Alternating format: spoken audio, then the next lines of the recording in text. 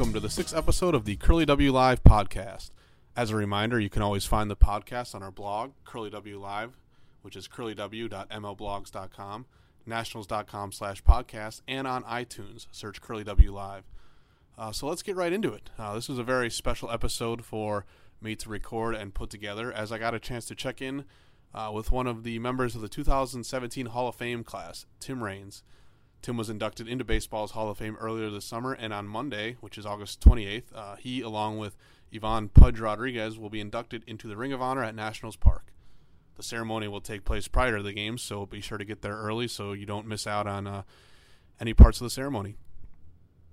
It was an incredible honor for me to talk to Tim about Hall of Fame weekend, his career, what it means to be inducted into the Nationals Ring of Honor, along with former Expos Gary Carter and Andre Dawson, who are already up on the facade. Again, we talked a lot about his career, a lot about base stealing, and Tim was one of the best base stealers in baseball history, so it was cool to talk to him about that. We talked base running in general. And then Tim told me some stories about current Nationals coaches, manager Dusty Baker and Chris Speier. So here it is, episode 6 of the Curly W Live podcast, Hall of Fame edition. Enjoy. And I am once again extremely honored to be joined by Hall of Famer Tim Raines here at the Curly W Live studios. I'm currently in San Diego as the Nationals continue their 4-game series with the San Diego Padres, and Tim was kind enough to join me by phone today. So once again, Tim, thank you for joining us. Oh, thanks for having me. Now on Monday, August 28th, Tim will be inducted into Washington's Ring of Honor at Nationals Park. So it'll be an exciting moment for Nationals fans. But first off, Tim, has it sunk in yet that people introduce you as Hall of Famer Tim Raines? It has, but it just has a great ring to it. As a player, you play the game to make the major leagues, and once you get there, you play to stay around for a long time. Then you play for winning a pennant, then you play for trying to win a world championship. And I was lucky enough over the course of my career to be able to achieve all of those things. And not only that, to be blessed enough to play for 23 years. So, as a player, you strive for all those things. And once you reach those pinnacles, the only thing left in baseball is to be nominated or be inducted to the Hall of Fame, and I was lucky enough again as well to be able to achieve that as well. So take me back to Hall of Fame weekend. I hope it's still fresh in your mind, and from watching it on TV and watching all the speeches, it looked like once again a pretty tremendous celebration of the game's history. And but I want to talk to you quick about your speech. I know it's an incredibly important part of the weekend. A part that people will remember the most. What was it like putting your thoughts together for your speech? Did it take time, or did it come easy? Did you have notes? How did you kind of approach it? Well, it took time. I had notes, but then I abbreviated from the notes. I think it was such a great day. It was a long day. It was a warm day, very warm. It was tough, not only for the guys that were inducted to actually go up there and give your speech, but I mean for the families and the friends and the fans that were out there. It was a pretty warm day, but it was such an emotional, great day. It's a day that I think most athletes, what the guys that are in there, the guys that think they're going to be in there, the guys that will be in there eventually for years to come. It's a day that you look for, because it's a day that has proven that your name in history forever will be acknowledged. So. It's a great day in a number of ways, and I think a lot of times it's hard to express totally how you feel about it all, because it's just such a great day. Was there anyone that you met or saw maybe for the first time that you never met before during the course of the weekend, or anyone that made you a bit awestruck or starstruck? Well, a lot of them, really.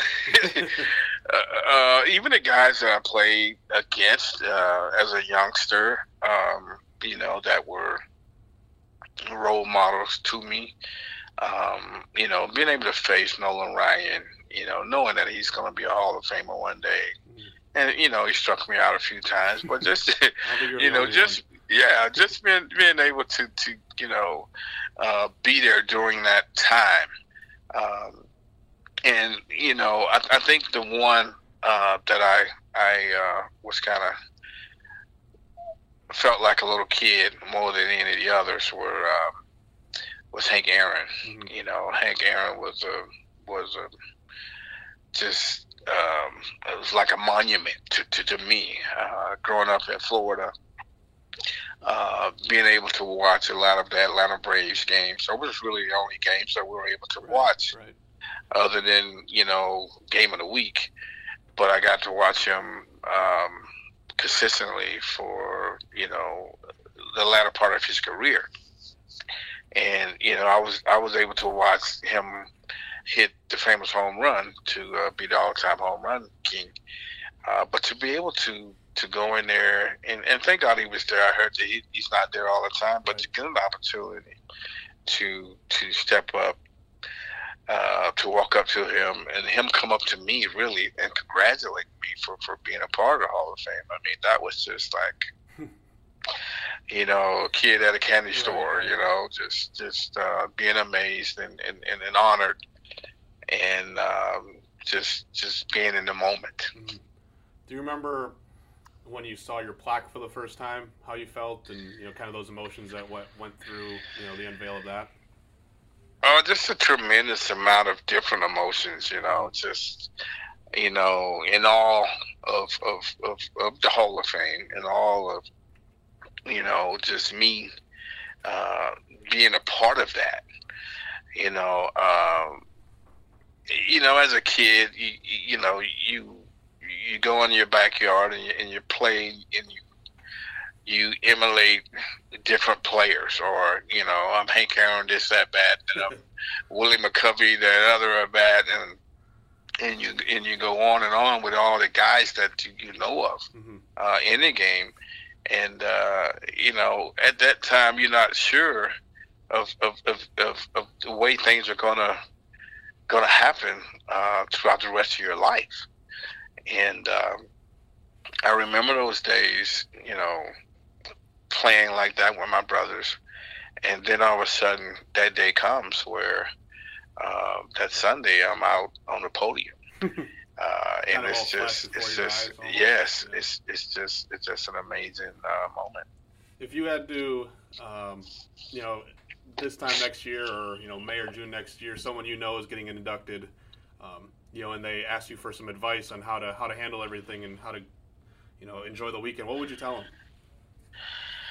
I would tell them just enjoy it the way you enjoy it.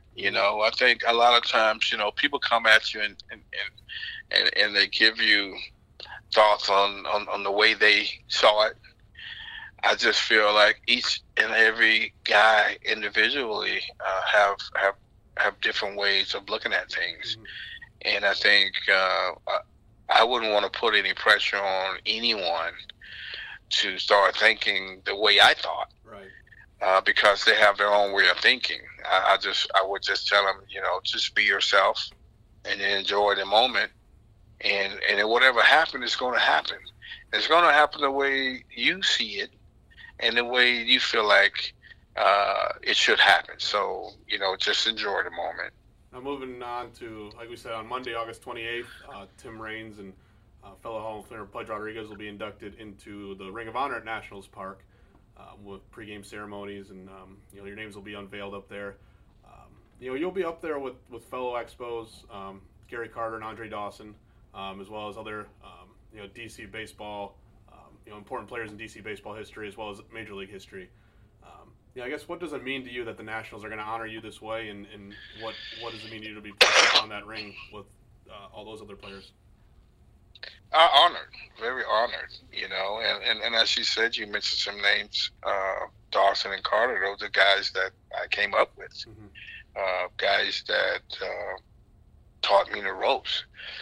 Thank God I was able to have the opportunity to have been teammates with those guys.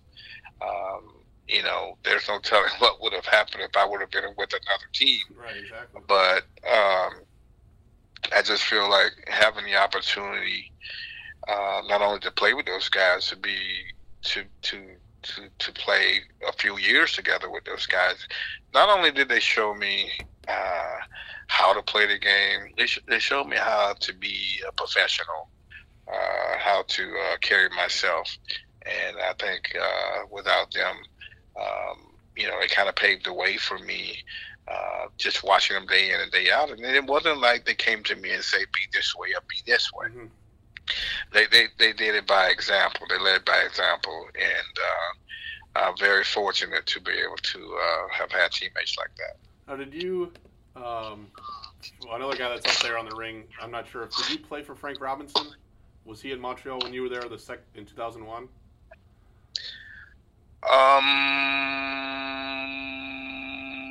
Yes. No, he wasn't. I don't think he was. I think he came in 2002. That's right. You're right. Yeah, I was. As a matter of fact, I was a part of. I managed the A-ball team in 2004, and the last week of the season, the last week of the season, they had me come up for the last week, and I was able to be a part of the staff with him. Oh, okay. So I did. I was on the staff with him for the last week of the season. I got you. Now I could ask you about your playing career all day, but we'd be here all day. One thing that what sticks out to me about your career was the stolen bases. Like I said, you're fifth all time. You led MLB 4 straight years with numbers that we really haven't seen in the modern game probably since Jose Reyes when he was at the Mets earlier in his career. When you were a younger player, do you remember what kind of inspired you to make stealing bases such a big part of your game? Well, I think it was more of that position in the order. I felt like it was a part of what I needed to do to help the team win. Mm-hmm. I felt like the easier I made the situation for the guys coming up behind me, the better it would have been for my team. And it wasn't that I looked at other players or, like Lou Brock and Maury Wheels back in those days to try to emulate the type of stuff that they were doing. Mm-hmm. I felt like it was something that I needed to do, not only to be a major leaguer, but to actually to stay around as a major leaguer. And I felt like that was a part of my game that I enjoyed doing, but also the fans enjoyed seeing me doing it. But my game was to get on base some kind of way and to score runs. Mm-hmm. And in order to score runs, I had to be in position to score the runs.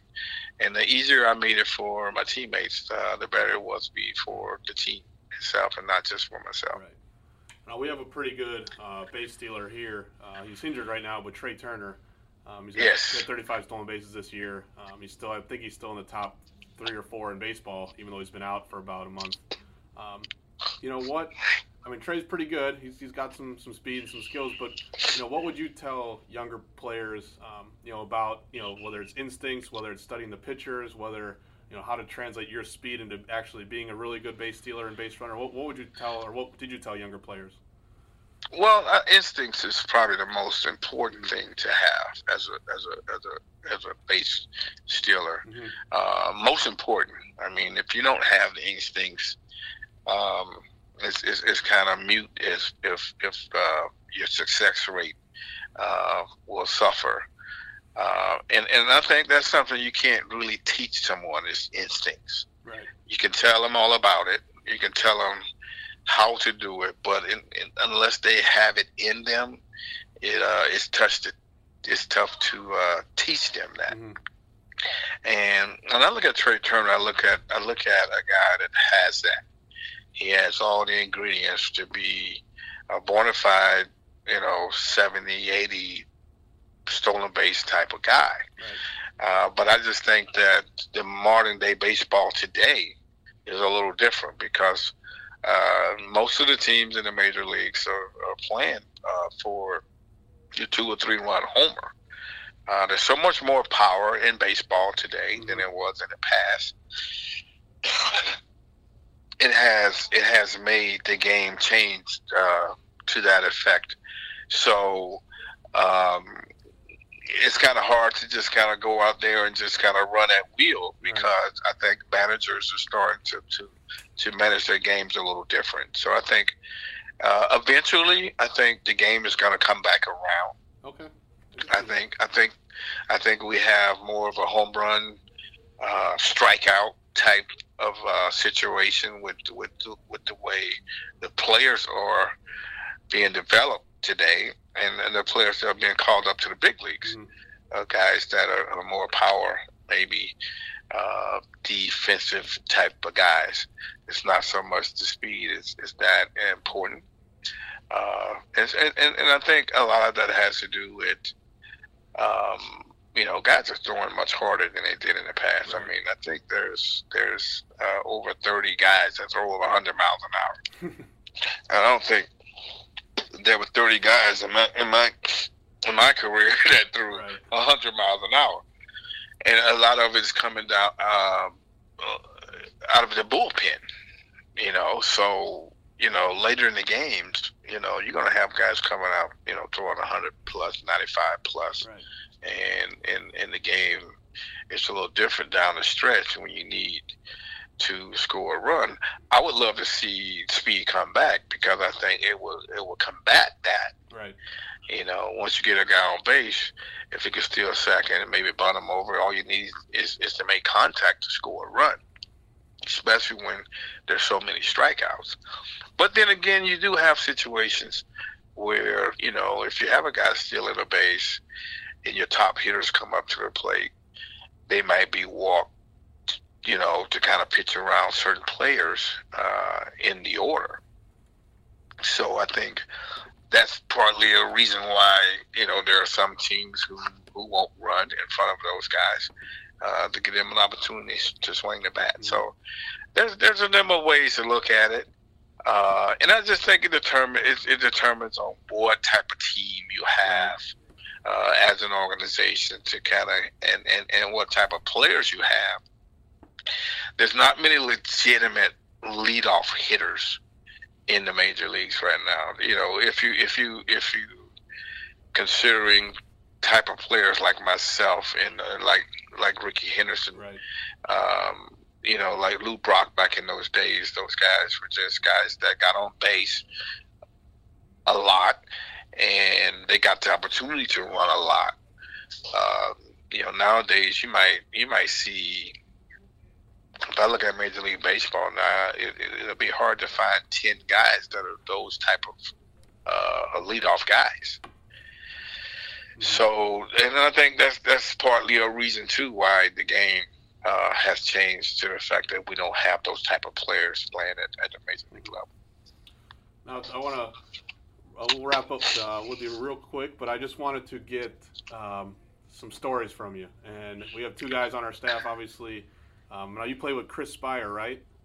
Yes.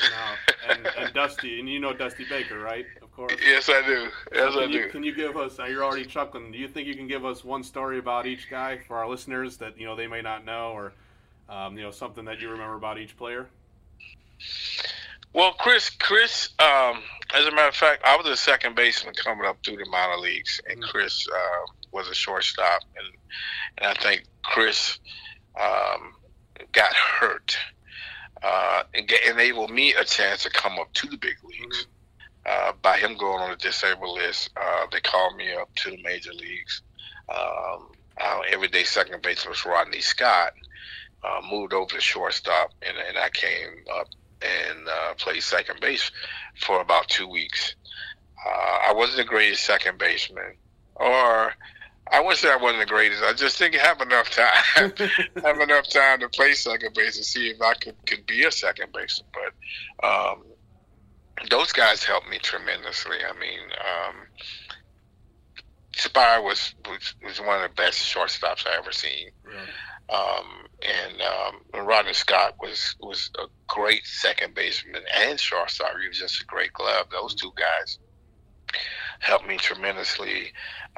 Even though a year after that year, I became an outfielder. But just all the time he put in with me gave me a lot of information about being a major league infielder, and owe a lot to him. Even though I didn't become the infielder that I think that I thought that I was going to become, but he helped me a lot tremendously on the infield. And Dusty, I was a big fan of Dusty. I mean, even though he played a little bit ahead of me, but we ended up playing against each other for a number of years before his career was over. Big fan, and just admired the way he played the game. He played the game with a lot of. He had a lot of fun playing. The 2-pick was something that I wasn't real. Knew too much about it. You know, there was only a few guys that played with 2-picks, and he was one. I think UL Washington was another one. Mm-hmm. But it was just kind of cool the way, you know, you see he was a great hitter. He was a great outfielder, and you know, like I said, I played against him for a few years, and we actually became really good friends over the years because you know, we were major league players. But so he actually, I knew he managed with the toothpick. He played with a toothpick in? Yeah. Oh, wow. Yeah. I think he played with a toothpick. I think you know, he always had those wristbands going. The wristbands, yep. And it's I'm not sure though, but he still wore spikes or rubber cleats. Oh yeah. So I just think he's one of those guys that still has that baseball in him. Oh, he feels like, even though he's a manager, and he's been a great manager for a long time, he always feels like he's still a part of the game. Right. Even though he's managing, you know, he feels like maybe if he needed to go up there and swing the bat, to pitch it one day later in the game, he can do that. Somebody joked with him the other day. We're having you know, we've been running into some injuries here. We've been playing. I think we've used 13 outfielders this year. And he made a comment the other day. He's like, I'm starting to get ready. You never know. And I believe that. I really do. I mean, not that, you know, I'm sure he can't compete with these guys right now. But I think deep down in his heart, he still feels like you go up there and get a base hit if you needed to. If needed, yeah. All right, Tim. Well, once again, I appreciate you calling and spending some time with us this afternoon. I look forward to seeing you next Monday night at Nats Park. Well, thanks a lot, man. Looking forward to it. All right, talk soon. Thanks, Tim. Okay. Bye. Okay. Thanks again to Tim Raines for joining us on episode 6 of the Curly W Live podcasts. Hey, 6 episodes in, and we already had a Hall of Famer on the podcast, so I like where all of this is headed.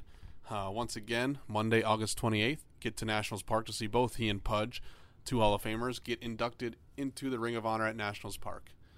Like we always talk about, we want your feedback, so feel free to tweet at me, at Kyle Brostowitz, or at Nationals, and feel free to leave comments on Curly W Live. Like we talked about at the beginning, you can always find the podcast on our blog, Curly W Live, nationals.com/podcasts, and on iTunes. So this homestand will wrap up this week with 3 games against the Miami Marlins. We already talked about what's going on Monday, but on Tuesday, the first 25,000 fans will receive the Bryce Harper starting lineup figurine presented by SAIC. These are a really cool item. I'm sure many fans remember collecting them when they were younger. So if you don't have tickets yet, be sure to head to nationals.com/tickets as soon as the podcast ends and buy your tickets for Tuesday night. So once again, Nationals fans, thanks for checking out the podcast. And until next time, be sure to tell your friends.